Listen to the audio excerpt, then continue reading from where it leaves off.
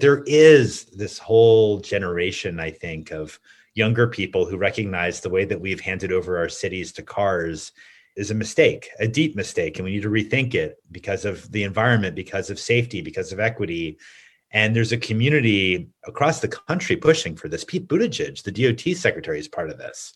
So I feel more at home in the urban transportation community these days, but I also am more optimistic about the real opportunity for change.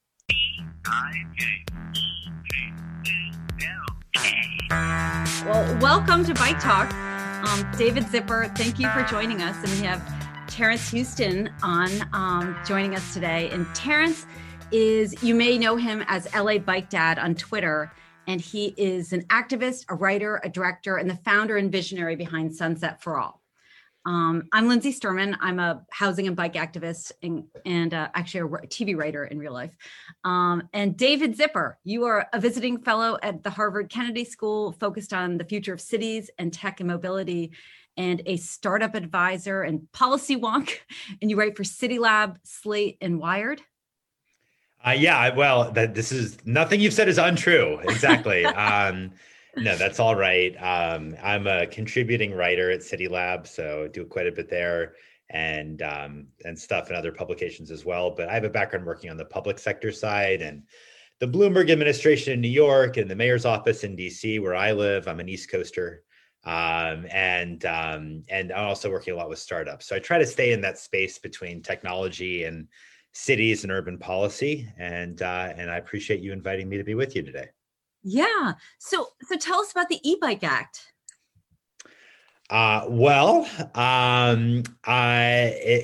It's a big thing, a new thing. E-bikes have been sort of like a hot topic even before the pandemic last year. And then with so many people in lockdown, frankly, e-bike sales just sort of went through the roof, not just in America, but in Europe as well. In Australia, it's hard to even find them. And so they're really popular technology and they're good for the environment, which we can maybe talk a little bit more about. So Congress, there are two congressional representatives, one from California, Jimmy Panetta, the other one from Oregon, Earl Blumenauer, introduced the E-Bike Act, which is literally what it's called. Do I have the acronym in front of me? It's hilarious. The Electric Bicycle Incentive Kickstart for the Environment Act, or the E-Bike Act. I'm in Washington, although I've not worked in Congress. And I was just telling somebody, I think that like the only way to really get ahead as a low-level staffer in Congress sometimes is being really good at acronyms, as far as I can tell. Anyway, that's neither here nor there. But the E-Bike Act it was just introduced very recently, and I wrote about it in Slate a couple weeks ago, and the text is now available on congress.gov as of just a couple days ago, and I was tweeting about it, which I think is how you guys connected with me. But it effectively would provide the first ever subsidy if it's passed, it would provide the first ever subsidy in the form of a refundable rebate for Americans who buy a new electric bicycle or an e-cargo bike. And the basics of the language now, and it will change, I'm sure, but the basics of it are that it's eligible for any e-bike or e-cargo bike up to $8,000. It's $1,500 on a rebate that you claim basically when you do your next year's tax returns, and you can claim it once every 3 years. It's not available on pedal bikes. It's not now available on conversions, although that is likely to change. Jimmy Panetta told me when I wrote the article in Slate. And there are certain high power bikes that wouldn't be eligible because it's cut off at 750 watts. So those are some of the basics. It's been introduced in the House. It has not come up for a vote yet, and we will see. Wow. That sounds fantastic. You have such an interesting background, this fusion between having worked in economic development and, on the transportation sphere. And as I was cyber stalking you in preparation for this interview, one of the things that you talked about was that you discovered that transportation was the true economic development tool. And I wanted to hear more about how you came to believe that and why you think that is. Yeah, I'm sort of I feel like a lot of people who are doing the most interesting things in transportation have weird backgrounds, for transportation in cities at least, and I don't know, like my own journey really was most focused initially on cities and economic development. I always loved cities. That was a given. But I without going into great detail, I ended up in my very early 30s in Washington, D.C., in the mayor's office leading economic development, which traditionally, for some of you may be aware, it involves like, how do I lure a business from over there to over here? Yeah. And how do you play with taxes this way and that way? And how do I basically have like snazzy marketing for my city? Like, like if you really want to grow your company, you've got to be in Oxnard or whatever.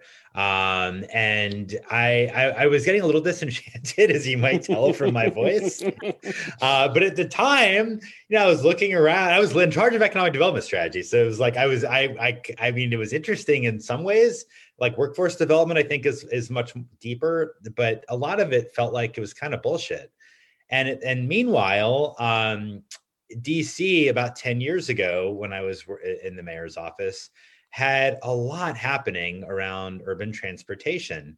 That this was when Capital Bike Share was introduced, the first sustainable bike share program or viable bike share program in North America by a visionary guy named Gabe Klein, who was leading DC's DOT. It's also when ride hail emerged, and I myself was involved in ride hail. Like, I'll tell you the connection between economic development and transportation. I literally, I like Uber came to town. I didn't know what Uber was, never heard of it, but I'll tell you how I heard about it. I got a call about a few months into Uber being around from a CEO of a big tech company. He's like, David, what the hell is DC doing? I'm like, what are you talking about? Does I know, seriously, what are you doing to the tech companies that you're trying to attract here? I'm like, I don't know what you're talking about. He's like, your taxi cab commissioner is kicking out Uber. You realize how this is going to piss off every tech executive and worker? I'm like, I don't know what you're talking about. I'll look into it. And then I realized I probably should know about this. And so it kind of kicked me in the ass. But in all seriousness, I realized that actually the local transportation network in DC had historically terrible taxis, and Uber that does bad things for cities. And I believe it did improve the taxi service in DC dramatically.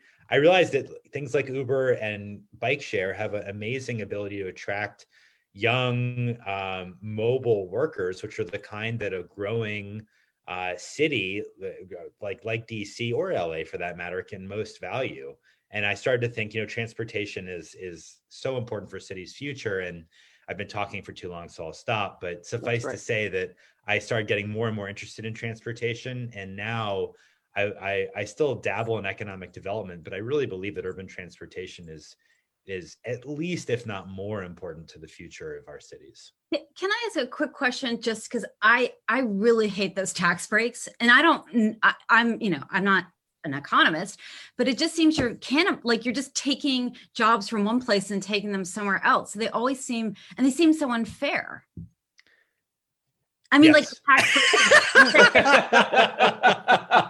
I mean, I always hated incentives. Like I felt like I literally once heard the Virginia Economic Development Director at a talk about how, we just got to spruce up all parts of our state. We got to put lipstick on the pig. And I'm like, why don't we build a better pig? Like, this is dumb.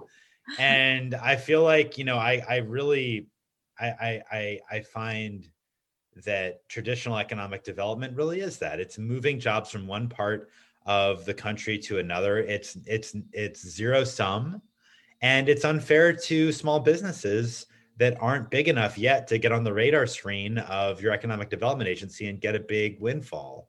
So I'm deeply skeptical of the current application of local economic development. You see it with HQ too. I'm sure you guys are aware of that with Amazon's search for a second headquarters, and how many, I wrote about this actually in City Lab, how many resources were wasted in that. But they didn't win, right? They didn't end up getting it, or did they? Well, 250 cities applied, wasted a ton of time and a lot of money on it. And then ultimately, Amazon chose to split its headquarters between Northern Virginia, Arlington, close to where I live, and Queens, New York. And then Queens said, no, you're not coming here. And Amazon pulled out, although ironically, it's actually created just as many jobs in New York City as it was going to do with HQ2. The whole thing is ridiculous. It's like a comedy. But I'll tell you what, it's hard to change because, I think you've got really, it's a group of like old white guys who gather around groups like, and I'm a white guy, to be honest, I'm not that old yet. I'm not that young either, but still it's like old guys. Like they're always, they are trained by these particular groups. They get these particular economic development certifications, and it just needs to be blown up. It really does. The whole field does. And that's part of what, to get back to transportation, part of what I find encouraging about urban transportation and mobility is that there is this whole generation, I think, of younger people who recognize the way that we've handed over our cities to cars is a mistake, a deep mistake, and we need to rethink it because of the environment, because of safety, because of equity. And there's a community across the country pushing for this. Pete Buttigieg, the DOT secretary, is part of this. So I find myself feeling like both I feel more at home in the urban transportation community these days, but I also am more optimistic about the real opportunity for change. I just have a quick follow-up question because you brought up Amazon HQ2 in Queens, and this does come back to transportation. Talking about how, urban mobility and bike lanes can be seen as a gentrifying force. And when we mention economic development and a lot of the challenges in getting bike lanes put in certain neighborhoods in LA can revolve around gentrification. And, HQ2 for Amazon was, Long Island City, Queens, and there was sort of blowback against having it because there seems to be this zero-sum game when you do the twin housing crisis with the mobility issues. How do we improve the urban form without replacing the people who are already here? And how do we get those bike lanes and get prosperity and make sure that it's equitable development? There's all kinds of questions that are built into that. And to me, a lot of what it comes back to is density.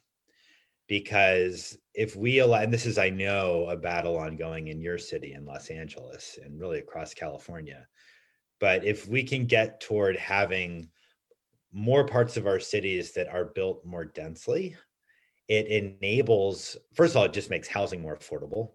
Mm-hmm. It enables lots of ways of getting around without having to drive, which could include transit, can include bikes and e-bikes and scooters and all of that. And then I think once you have that kind of density and you're able to have more people using bike lanes or using the streets for those types of for micromobility, really, I think it becomes more self-evident that infrastructure has to be there. You don't have so much of the pushback, which isn't especially well informed, but you do hear it all across the country of, well, why are we setting aside space for a bike lane when you barely see anybody using it? Mm-hmm. Part of the reason you have those complaints is that, frankly, a bike takes up so much less space than an automobile that people's perceptions get skewed. That's interesting. But anyway, I those are some of my initial thoughts. And to be honest, we could be on this call for the next 10 hours talking about those issues. Yeah. To the point about transportation helping economic development, or how does transportation help economic development? Well, I think it's actually really deep. I think my initial understanding, or my aha moment I was alluding to earlier, which is the idea when you have ways to get around a city without having to drive, you have a more appealing city for people who are mobile and can choose which city to live in and would prefer not to have to drive everywhere. So it's an advantage to New York and DC and Boston, cities like that, and maybe San Francisco too now, that you don't need to have a car really to that is so amazing. And I've never thought about that. And I grew up in New York and I moved to Los Angeles and I moved to one of like the 3 neighborhoods where you could walk. Yeah. I mean, I think that's a piece of it. That just sort of smacked me in the head when it dawned on me. But I actually think it gets deeper than that even. There's a really powerful book by a NYU professor, a French guy, Lane Bertaud. It's called Order Without Design. And he's sort of an urban planner / economist, but it's a wonderful book. I can show it to you. It's back on my shelf there. But the central premise, I think, is so deep, which is to say that, businesses rely on the quality of their workforce to be able to be more competitive. And a business will be more competitive when it can tap more people or a higher share of the people within a metropolitan area. People won't usually travel beyond, say, 30 minutes, maybe more like an hour each way. So the extent to which you're able to provide affordable, reliable ways for a higher share of your urban population to reach business locations actually makes those businesses more competitive compared to businesses everywhere else, because they can tap more people to find the best people to fill their jobs. So that actually is a phenomenal argument in favor of density. It's a phenomenal argument in favor of, in my view, strong transit networks, reliable transit networks. And it's a whole framework that I feel like is lost on most economic developers who I've spoken with. Wow, that's amazing. Now, you also ran an incubator for startups, that were around mobility. And as we see, mayors are always falling over themselves to go after the next shiny thing, like electric car tunnels. Thank you, Las Vegas. Or hey, it's not just that. You have more than that. Aren't you now going to be the air taxi center of the country? Isn't that yes. what Garcetti has said? Congrats. I'm sure we're all going to have, gyrocopter backpacks any day now. Because obviously it's a lot more fun to have that press conference than telling a small business owner that you're taking the parking out in front of their store to put in bike lanes. But talking about mobility and technology, how do you see technology helping, sustainable mobility to improve the mobility that we already have, buses, bikes?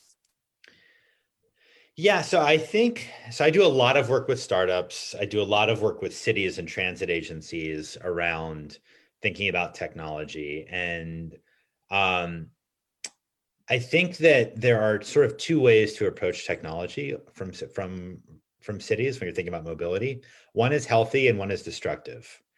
The destructive way is to say, ooh, look, this new technology is out there. How do I get it to my city? And let's figure out a way to deploy it and some reason I can have for doing so. When I think of that, I think of Miami and the Boring Company. I think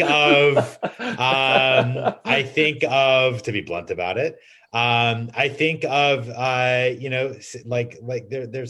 Hyperloop, there's autonomous vehicle pilots that you see that are done all over the place. And it's basically like, hey, cool, I don't want to be left out. Let me put this on, on the street, and I'll get a press release out of it and some stories. I just did a presentation. I've written an article in City Lab. I did a talk about it yesterday, even, called FOMO being the greatest risk to urban transportation strategy. So that's the bad way to think about technology. The good way is to start with first principles, which is what the goal is that a city has. And these days, I'm happy to say, it's part of why I enjoy working with cities on transportation. I don't care if it's Kansas City or Los Angeles or Boston, pretty much every DOT, Department of Transportation, is going to say, we care about climate change, we care about equity, we care about Vision Zero. For the big cities, it's pretty much everywhere. They want the same kinds of things. So if that's what you care about, then great. Let's be articulate about those goals, and let's take that new technology, the sidewalk drone or whatever the hell it is, and say, what's the hypothesis for how this technology could help you achieve the goals that you've established, whether it's around equity, around safety, or what have you, and then run a pilot or two to test it. I wrote a policy brief with Harvard about the right way to set up urban mobility pilots, where the conclusion is the only bad pilots for new technology are those that you don't learn anything from. It may seem self-evident, but I'm telling you, there are not pilots there's nothing learned from these little AV shuttles that I see, ending up in various cities around the country for a period of months, just to be able to show off for a bit. You've got to be able to test something. And the way to test is to first figure out what credible hypothesis links that new technology, like e-scooters, for example, to what you're trying to achieve. With e-scooters, people sometimes like viscerally hate e-scooters. I defend them because there's a variety of studies now from places like Hoboken and Arlington, Virginia, and Chicago and Portland, Oregon, that around 4 in 10 trips taken on an e-scooter is going to replace an automobile trip. That's good for most cities. Like, you want to reduce car trips. So that's an example of a potentially constructive new mobility form. Now, I don't know what those hypotheses would be for all the air taxis that your mayor apparently wants to bring to Los Angeles, but maybe I missed that particular press release. Right. Now, sorry, go ahead. No, you go, Terrence. I was just going to say that you've also written about the fact that EVs can't save us from climate change. And that's such a hard concept to get across to people when we go into these community meetings and we talk about these things. Yeah. How do you talk about it in ways that seem to persuade? That's a tough one. First of all, it's true. Like, there's not even really a debate among scientists that if we simply focus on electrification without thinking about mode shift, we'll fail to hit our climate goals. That's just a reality. And I think this is really hard. I think it's a matter of sort of acknowledging how difficult this is, because I think some of the pushback or the focus on EVs, in my view, has a lot to do with people not wanting to change their lifestyle. I want to do good for the environment, but I really don't want to have to rethink how I get around. I really don't want to rethink about where I'm going to live. I have cardboard straws. Really isn't that enough? Exactly.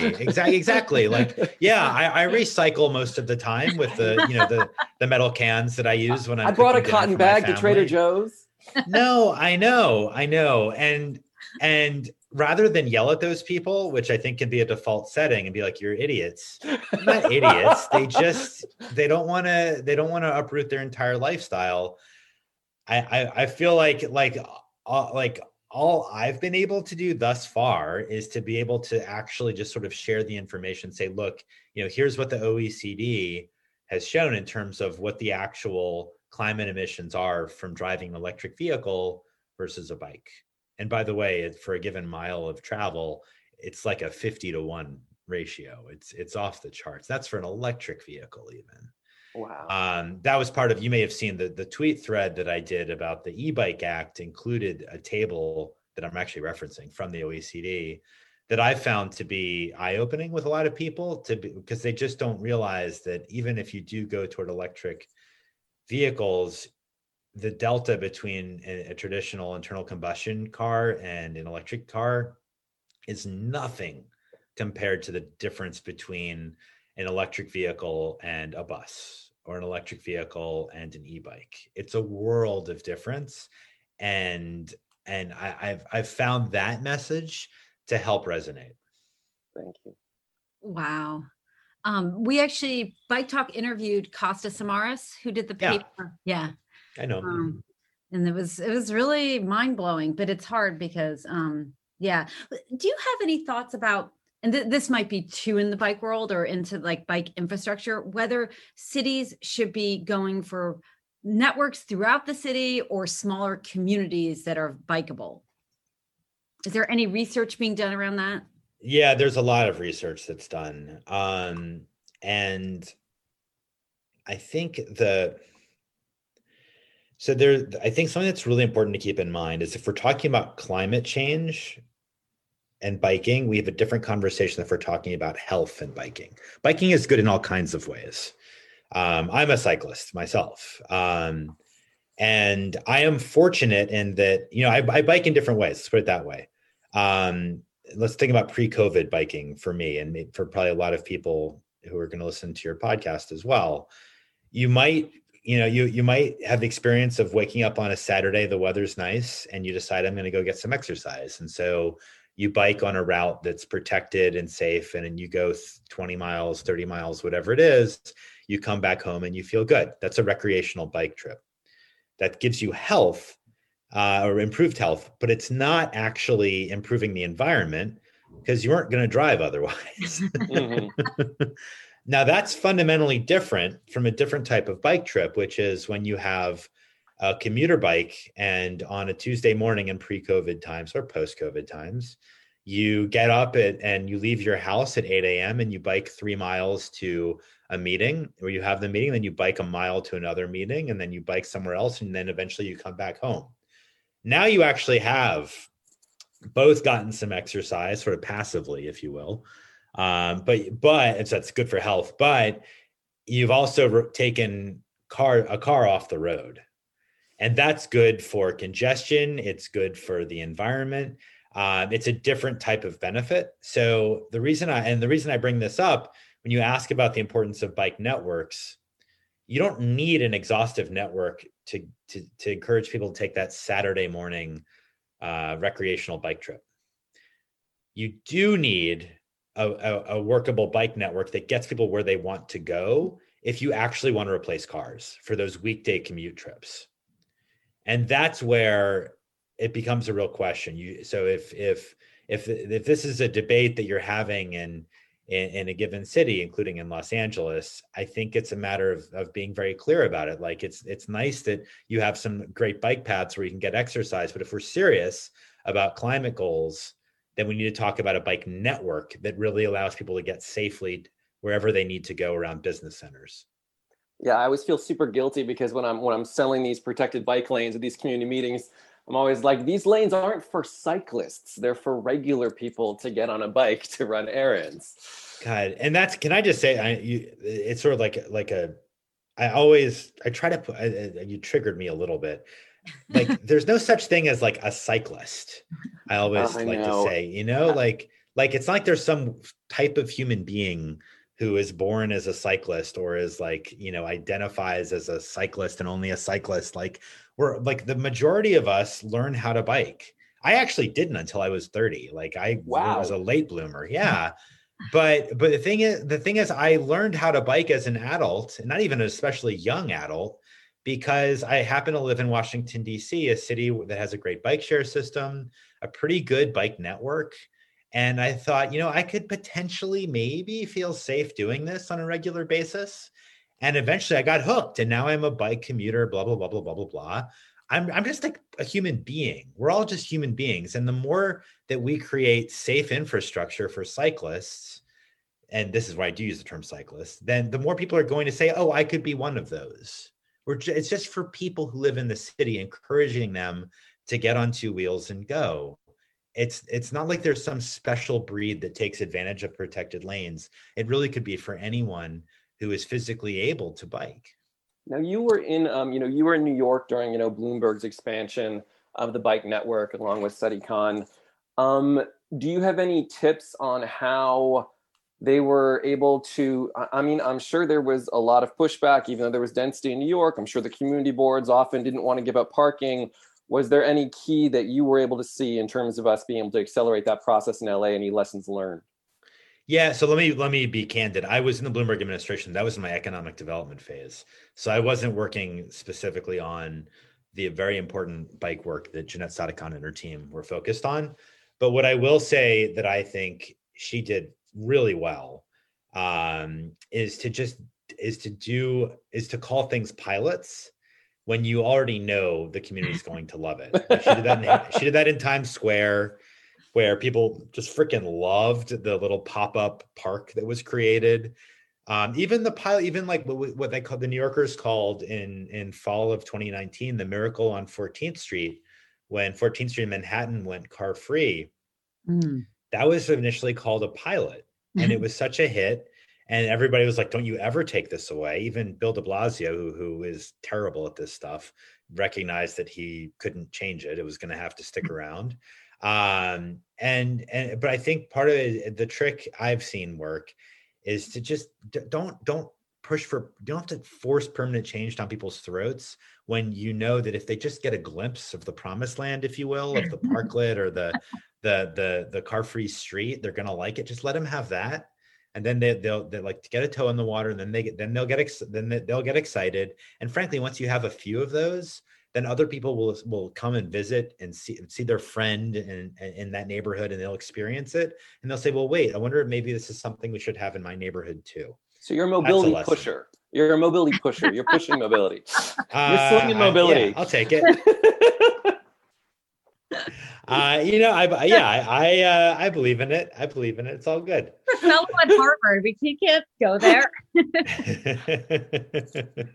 We actually heard a term, Terrence and I interviewed someone the other day and they said iterative urbanism, which I loved. So it's like, they didn't say call it a pilot, but they're like, make it temporary. And if it doesn't work, change it.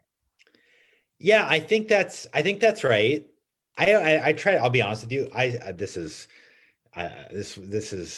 may annoy some people by saying this. I don't use the term urbanism because I feel like we're just talking to ourselves when we do. I just say like, look, we can make this, we can give you a little park. We can actually help you have your kids be in the street. There's like 3% of us that consider ourselves urbanists or even really know what that means. I still don't know what it means. I'm not even sure I do. It's like, yeah. So I just let's make it practical. Like people didn't get excited about the pop-ups in Times Square because it was fantastic urbanism. They got excited because it's like, oh, cool. I have a place to sit when I've been shopping, or it's just the air smells better. That's how you connect with people in my experience, not by being like, look, I have this amazing urbanist idea for you. It's not good. No, I mean, good luck, but no. And I don't want to belabor how frustrating I find Mayor de Blasio, but any insight into why does he kind of have this whole thing inside out? He's awful. I actually really do think the windshield mentality is real. It becomes like a catchphrase of sorts, but I think that when your experience of your city has to do with driving, there's actually data around this. You form fewer connections with people in your community. You observe less around you, but you also you genuinely don't identify with the mentality or the concerns of people who don't have 2 or 3 tons of metal around them, like pedestrians and cyclists. I think it's terrible that we have it's not we anymore. I've lived in New York for 10 years, but it's terrible that our nation's largest city is run by somebody who thinks it's okay to be driven in an SUV to his gym. It's just not the way we should be. We should be doing things in New York where the majority of people don't own a car. It's unfortunate. Right. And LA, have you spent time in LA? And only a little bit. I do not pretend to be an expert, although I've actually written about LA quite a bit with the LA DOT. I know Seleta Reynolds pretty well, and the whole mobility data specification stuff I wrote about a lot. That was the data controversy around scooters. If you're familiar with that, you might not be. So let's put it this way: I have written about LA more than I've been there. Am I allowed to say that? Which is maybe dangerous, but you do what you can do. There's interesting stuff happening in LA for sure, but I don't pretend to be an expert on the built environment there. And what's going on with LA Metro? Can I say you're having a big meeting at 9? I can cut that out. I'm having a conversation with them, but it's not a big meeting. LA Metro has actually done some really creative, interesting things nationally. I do a lot of work with transit agencies across the country. And one of the more creative things that Phil Washington did when he came to LA Metro was to create this Office of Extraordinary Innovation, led by a guy with a pretty national profile, Joshua Shank, who I believe is from LA originally, but he was brought over from Washington, D.C. at the time. Smart guy. Have you had him on the podcast before, or if you know what I'm talking about? Joshua Shank? No? Okay. Nick might not. No, it's totally fine. But one of my partners in crime on getting white lines built is in that department. Okay. Yeah, but what's interesting about what that office has done is, first of all, they just take lots of unsolicited proposals, which I think is unusual for a transit agency. But they've also, to their credit, in my view, embraced this idea, which is starting to gain traction, of transit agencies being mobility managers, where you're not just trying to get people onto buses and trains. You're trying to sort of act like a maestro of sorts, trying to look at the overall mobility network of a region and frankly reduce the number of people who are driving themselves in a car alone. And that's something that I find really interesting, and I've talked with LA Metro about a bit, and I think they're one of the national leaders. The one thing that is public, although I don't know how much attention it got, I was struck by it. Late last year, maybe last fall, they announced a behavioral psychology pilot where they were going to look at a sort of multimodal rewards program and how to use sort of perks to nudge people toward transit and walking and biking, all those modes. And they're working with researchers at Duke and Harvard to think through that. And I find that very powerful. I think that the whole behavioral psychology world applied to transportation gets really interesting. That is interesting. So if you were Grand Poobah of Los Angeles, even though you haven't spent much time here, I'm sure you can understand these sort of, Western post-war cities that were sort of, rebuilt around the car. We're not going to say built around the car because we were built around streetcars, but we were rebuilt around the car. So if you were the Grand Poobah, what would be like the regulatory regime that you would want to put in place to encourage more people or to give them a stick to, leave that car in the driveway? Yeah. So I'm not going to give sweeping recommendations to LA because I just don't know enough about the city at the moment, and I haven't experienced it myself to feel educated enough in that way. I will say that LA, some of you may be aware, you're actually the first city to sort of really elevate the automobile over every other mode. In the 1920s. A guy with the last name of McClintock was really the national traffic engineer, and he got his start in Los Angeles, basically overruling the concerns of people using streetcars and walking to set aside more space for wider roads. And those ideas were emulated by offices of planning when they were created, and they were just starting to get going there in the late 20s and 30s. He went on to actually lead a whole center at Harvard that was funded by the Studebaker, as I recall. Wow. So there's a long history, and Los Angeles plays a really powerful role in the built environment of cities that grew rapidly in the 20th century. Have we made up for it by being able to claim Donald Shoup? He's cool. You have some good professors at UCLA. Yeah, that's right. No. Can I just say, like, for those who are interested in that, there's a phenomenal book about what happened in LA, and really it's a national story, but Los Angeles plays an outsized role, along with a couple of other cities. Detroit is another one. It's called Fighting Traffic by a professor at the University of Virginia named Peter Norton. And it's just a wonderful book about the history. It's a frustrating book, but it's a wonderful book in its explanatory power about the history of American streets in the 20s and in the 19-teens and 20s, and how motordom, as Norton calls it, sort of elevated automobile speed above every other priority for streets. And just how dangerous that's been, how bad that's been. So I've managed to give hopefully an interesting anecdote or digression while not answering your question. But what I will say in terms of what I think is constructive, and this isn't specific to LA, but I'm working with some other cities. Like I'm doing a lot of work with Las Vegas right now, which is another like city that really just entirely grew in the 20th century. And I think it's even more than LA, an auto-dominated built environment there. Yes. And I think, this gets back to Lindsay, what you were alluding to earlier. One of the best things you can do is, right, you can't just like snap your finger and change a city's built environment overnight or even in a decade. But what you can do is create more pockets of good urbanism. There we go, since we're all talking to one another here, where you actually are offering a glimpse of a built environment where it is possible, like one of those 3 neighborhoods you were saying, to live your life without having to drive. And once you have 3, you look for the 4th, and you try to find in a place that's a little bit distant, maybe, so that people who didn't experience the other 3 might see that 4th. And you just sort of like, you show, don't tell, that a better possibility is out there. And in that way, you build longer term support. But it's going to take a long time because we in this country have so screwed ourselves. And it's not because of GM messing with the streetcars in LA or elsewhere. It's because, it's really on all of us or on our parents and grandparents.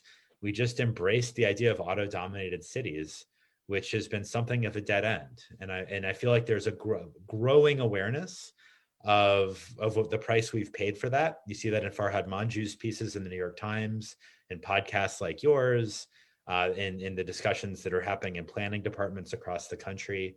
But it's an overdue reckoning.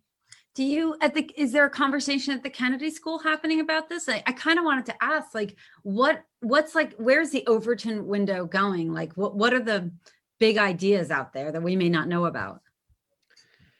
Well, it's happening all over. I think like a huge deal are the idea of car-free streets, like Market Street in San Francisco and 14th Street in Manhattan. Like, that feels crazy in an American city. It shouldn't, but it does. If you've been to Europe, it's not crazy, but it feels it. I think that's actually a huge deal. And I really, really like it.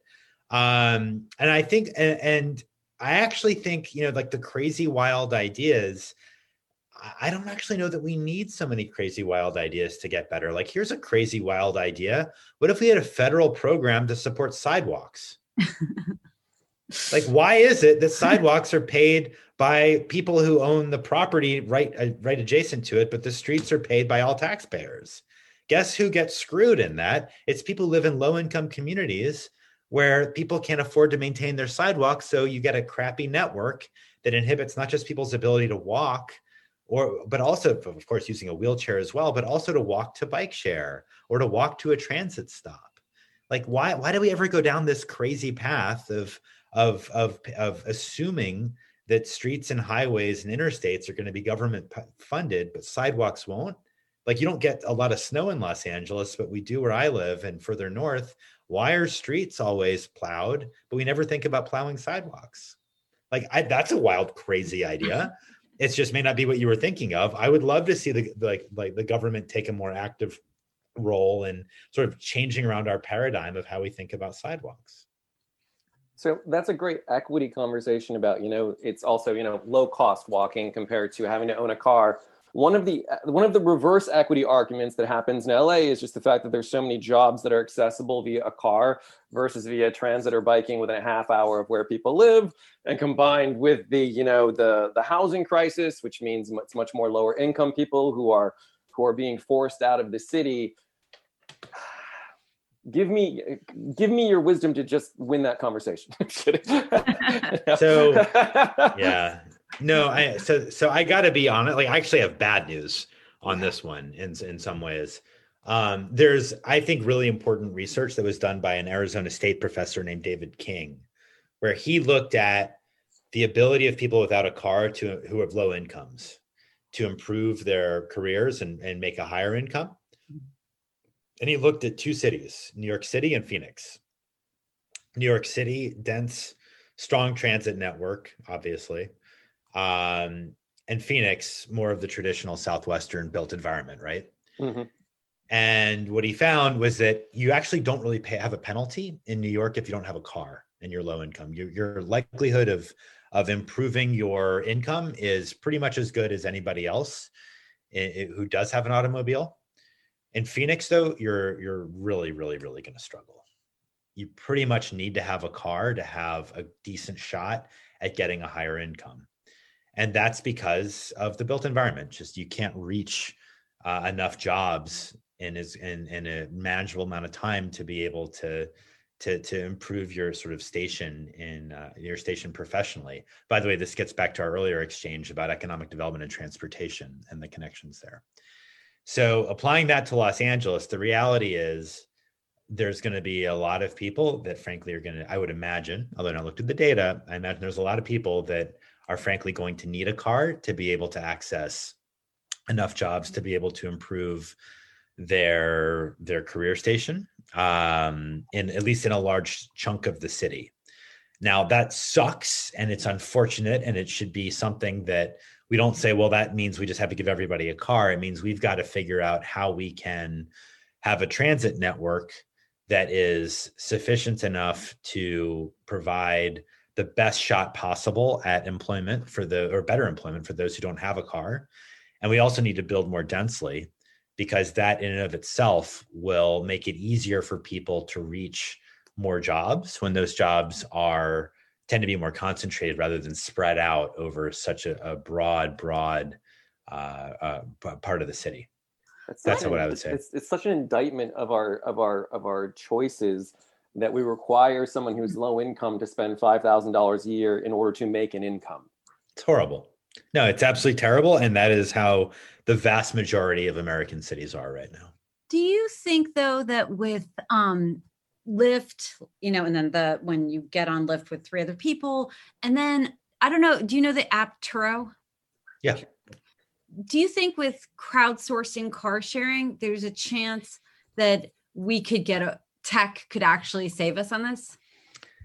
Did you see the article I wrote yesterday in CityLab? No. Run, don't walk. I literally wrote an article yesterday about this in CityLab. I don't know when this is going to come out, but I wrote it in mid to late March. No, it was a piece exploring the potential of shared ride hail, pooled ride hail now, or right after COVID. It hasn't yet come back in America, but it's expected that it will. Uber has said that it is coming back. And then shared autonomous vehicles in the future with like Cruise or Argo or whatever. And the reason why I wrote the article here, spoiler alert, is there is a whole host of evidence, lots of analyses showing that we as human beings don't want to share a trip with a stranger. We don't like it. We don't like it. It's not good. And frankly, if you've ever taken Uber Pool or Lyft Line, Matt, think of your experience. Didn't you kind of feel like you won the jackpot if nobody got matched with you and you could go by yourself? That's not a great business model when the way that you have a great experience with it is when you're not actually getting the product you're paying for. It's not ideal. People don't like it. It's a luxury product if you can afford ride hail. And luxury products, we don't want the uncertainty of whether I'm going out of my route or not, whether that person who's coming into my car is going to make me feel unsafe, or whether they're going to be on their phone the whole time and annoy me. I don't want to deal with it. I'm paying more than I would be for bike share or for transit. I want a good experience. This is a lot of evidence about this, all showing that we generally don't like shared trips. Now, we might accept them if there's a big enough price differential, which, by the way, is part of why we take public transit sometimes. But in the absence of governments pushing on like using basically either dedicated lanes for shared trips or steep taxes on private ride hail trips and private AV trips, it's hard for me to see that it's realistic that we're actually going to have like a shared pooled mobility future. I kind of think it's a dead end. And what was the reflection on VMT again? Wasn't there a finding that it actually increased the amount of driving? Yeah, that's by a guy named Bruce Schaller, who has done research into taxis and ride hail for a long time. He published a story, not a story, it's actually an academic article, forgive me. Sorry, Bruce. And it just came out very recently, looking at a number of major cities in the US, concluding that on net, pooled ride hail actually led to an increase in vehicle miles traveled, because otherwise people either wouldn't have traveled, or they would have taken transit or biked, and also there's the induced deadheading of drivers driving around looking for their next trip. Do you see, does free transit help the number of transit riders? It might, but it's not what the riders most want. I know this is something that LA Metro is looking at, but there's a lot of evidence that's been collected by a group called Transit Center, which is a national nonprofit looking at transit, and consistently finding that riders, including low-income riders, would prefer to have more frequent and reliable transit to having it be free. Mm-hmm. So I would much rather see resources go toward increasing frequencies than I would toward providing blanket free transit. Like if you want to apply targeted free transit to those who are in a particular subgroup of being low income or students or what have you, different conversation. but I'm skeptical of the overall free transit movement. I interviewed an economist about sort of free transit and congestion pricing, and he was sort of, from an economist point of view, is that you know, we have scarce road space, and you need dynamic pricing. That's how you'll get rid of traffic, and actually you'll collect revenue. Are there studies on that? Is that, I mean, congestion pricing, is that something that can really move the needle on this and get people out of their cars? Yeah, decongestion pricing is great, not only because it forces people to recognize the externalities or the cost. Did you catch that? He turned it into decongestion pricing. I love that. Loved it. Yeah, words matter sometimes. Words matter. But also, like, and this is what really you need to do this to make it work, is not just say, hey, we're imposing a tax on everybody who's driving. You've got to say, like, hey, we're going to use the money that's collected from these taxes to improve the transportation network and provide more access. So it's not like we're just going to push you drivers onto like overcrowded trains, or you just have to suck up the extra fee. We're going to provide additional transit service so that you have viable options to travel if you don't want to pay the extra fee of driving. That's really important, that it not just be the decongestion taxes that are applied, but also the revenue being used to improve the transportation network. In terms of selling it in, or actually objectively, or both? I think both. I think that for selling it, yeah, but also it's how you end up with a better transportation network. That's how because you ultimately have to build in capacity somewhere if you're disincentivizing the use of a private automobile. And that could be transit, it could be bike lanes, it could be sidewalks, but you've got to be able to make that investment concurrently. That's been a big topic in New York as they've been working through their proposal there, which should come online fairly soon. No thanks to Bill de Blasio. Correct. No, well, although that one, it was actually more Donald Trump. That one is where oh, you're right.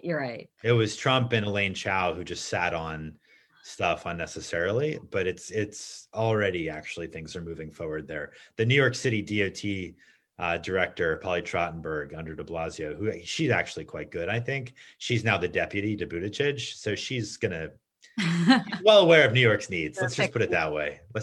I know we're almost out of time. Terrence, do you have any last questions? And I have one. Since you brought it back to federal, I know you've written an article on this recently. What are some of the federal regulations that you'd like to see to improve transportation policy coming out of the Buttigieg? Well, a lot. We barely talked about the e-bike thing, but that's a good one. No, but to be honest, it's probably not the most important. What is fundamentally super important would be a few different things. One is to just collect data about collisions and serious injuries and deaths for everyone, including cyclists and pedestrians, to hold states accountable for making improvements on infrastructure for vulnerable street users where those collisions happen. It's amazing, actually, that we don't even have maps along these lines in states like Florida that every year are terrible with this stuff. I think that we should be dramatically rethinking how we pay for transit vis-a-vis roads. I was just seeing a table showing that in the late 70s, we spent almost as much on transit as we did on highways, but transit's basically flatlined while highways have gone through the roof. That's crazy to me. That requires Congress to be involved. We should be fundamentally rethinking that.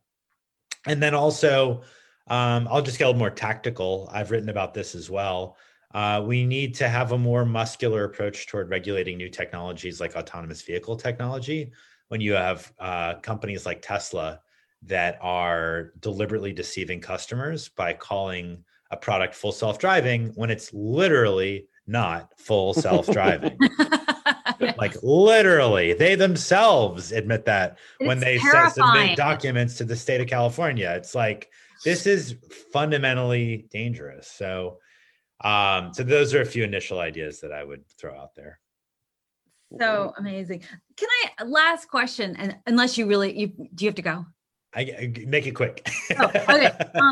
What city is going to be the first to get that this could like transform them, make them a center of tourism? I think.